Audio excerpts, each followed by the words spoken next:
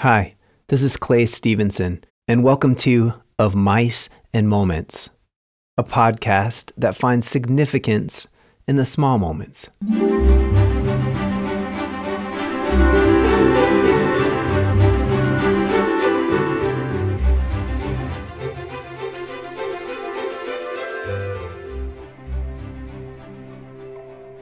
My dad's death changed my life.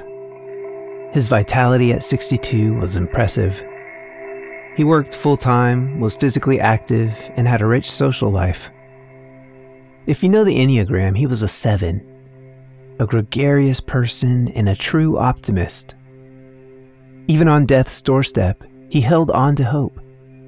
His optimism was inspiring and contagious. His swift battle with pancreatic cancer was honestly a blessing. It allowed us all to hope until the last moments. I've realized since that he needed to deal with death in that way. We all needed that. As I mentioned, I changed through the experience. Yes, it was hard. Yes, I grieved. And yes, I felt a hollow pit in my stomach for a very long time afterwards. But I'm not attempting to walk through the grieving process in this podcast. However, I would feel remiss not acknowledging the pain. But the pain, I let go. The lessons, I strive to hold on to. And following are 4 beautiful lessons I learned. Fortunately, I grew up with a loving dad. For that reason, I'm blessed. I recognize that blessing. That was not a result of anything I did, and I see how seemingly rare and special it is in this day and age. Of all of the things that have allowed me to have a good life, I imagine that this is perhaps the greatest of all. With that said, I strive to be a loving dad above all else and encourage all dads to do the same.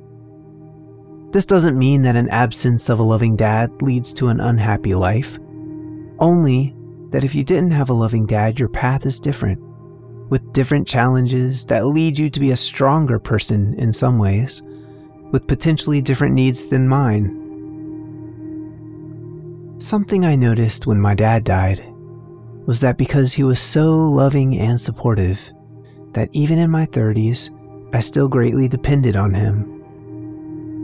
I found myself floundering in uncharted waters after his death. Who would I call with questions about the washing machine? Who would I talk to about big decisions I'm facing? Who would be my workout partner? Who would give me a big hug and make me feel like everything's okay?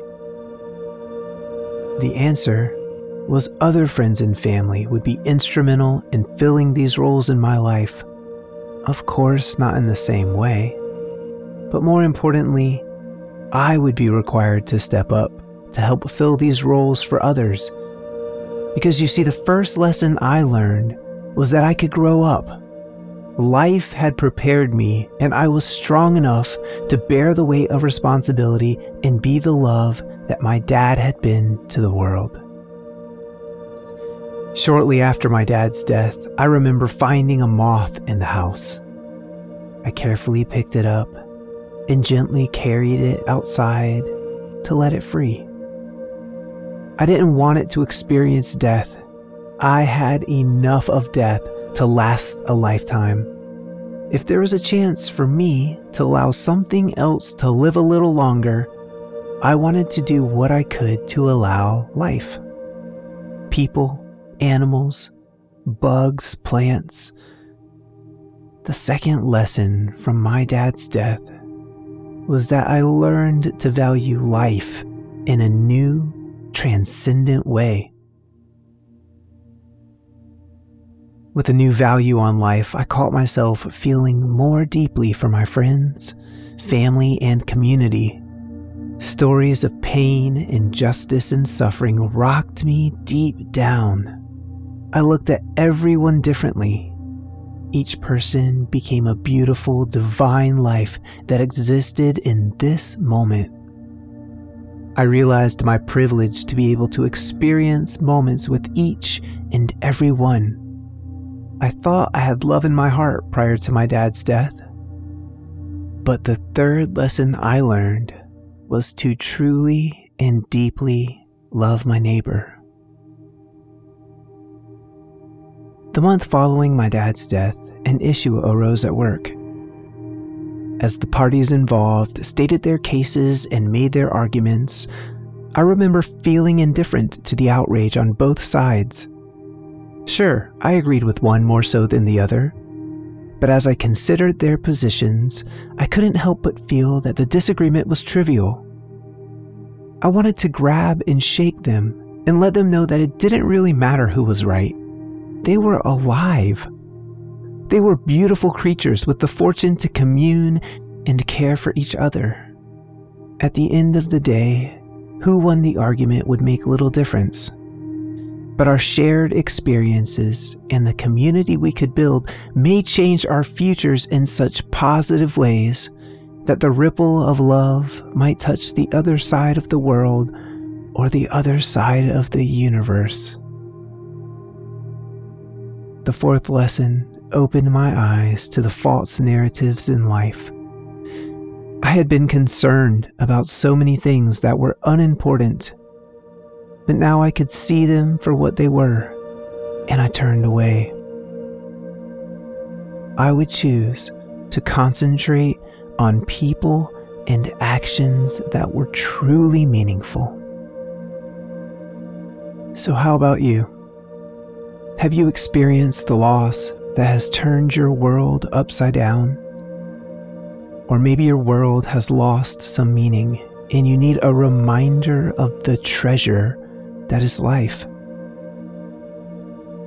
It starts with believing in yourself. Not that you can't depend on others, but we all have an inner strength that we can foster and grow, allowing us to thrive in the face of adversity. That strength may be directly proportional to the difficulties you've had in life. How could your life improve if you allowed those difficulties to make you stronger? My difficulties have driven me to love more and love more deeply, to value life and put aside petty arguments and false narratives. The now can be beautiful, even in the midst of a struggle.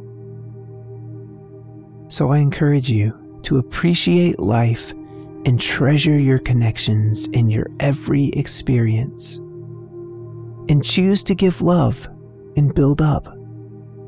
In doing so, you may find the happiness and peace you deserve.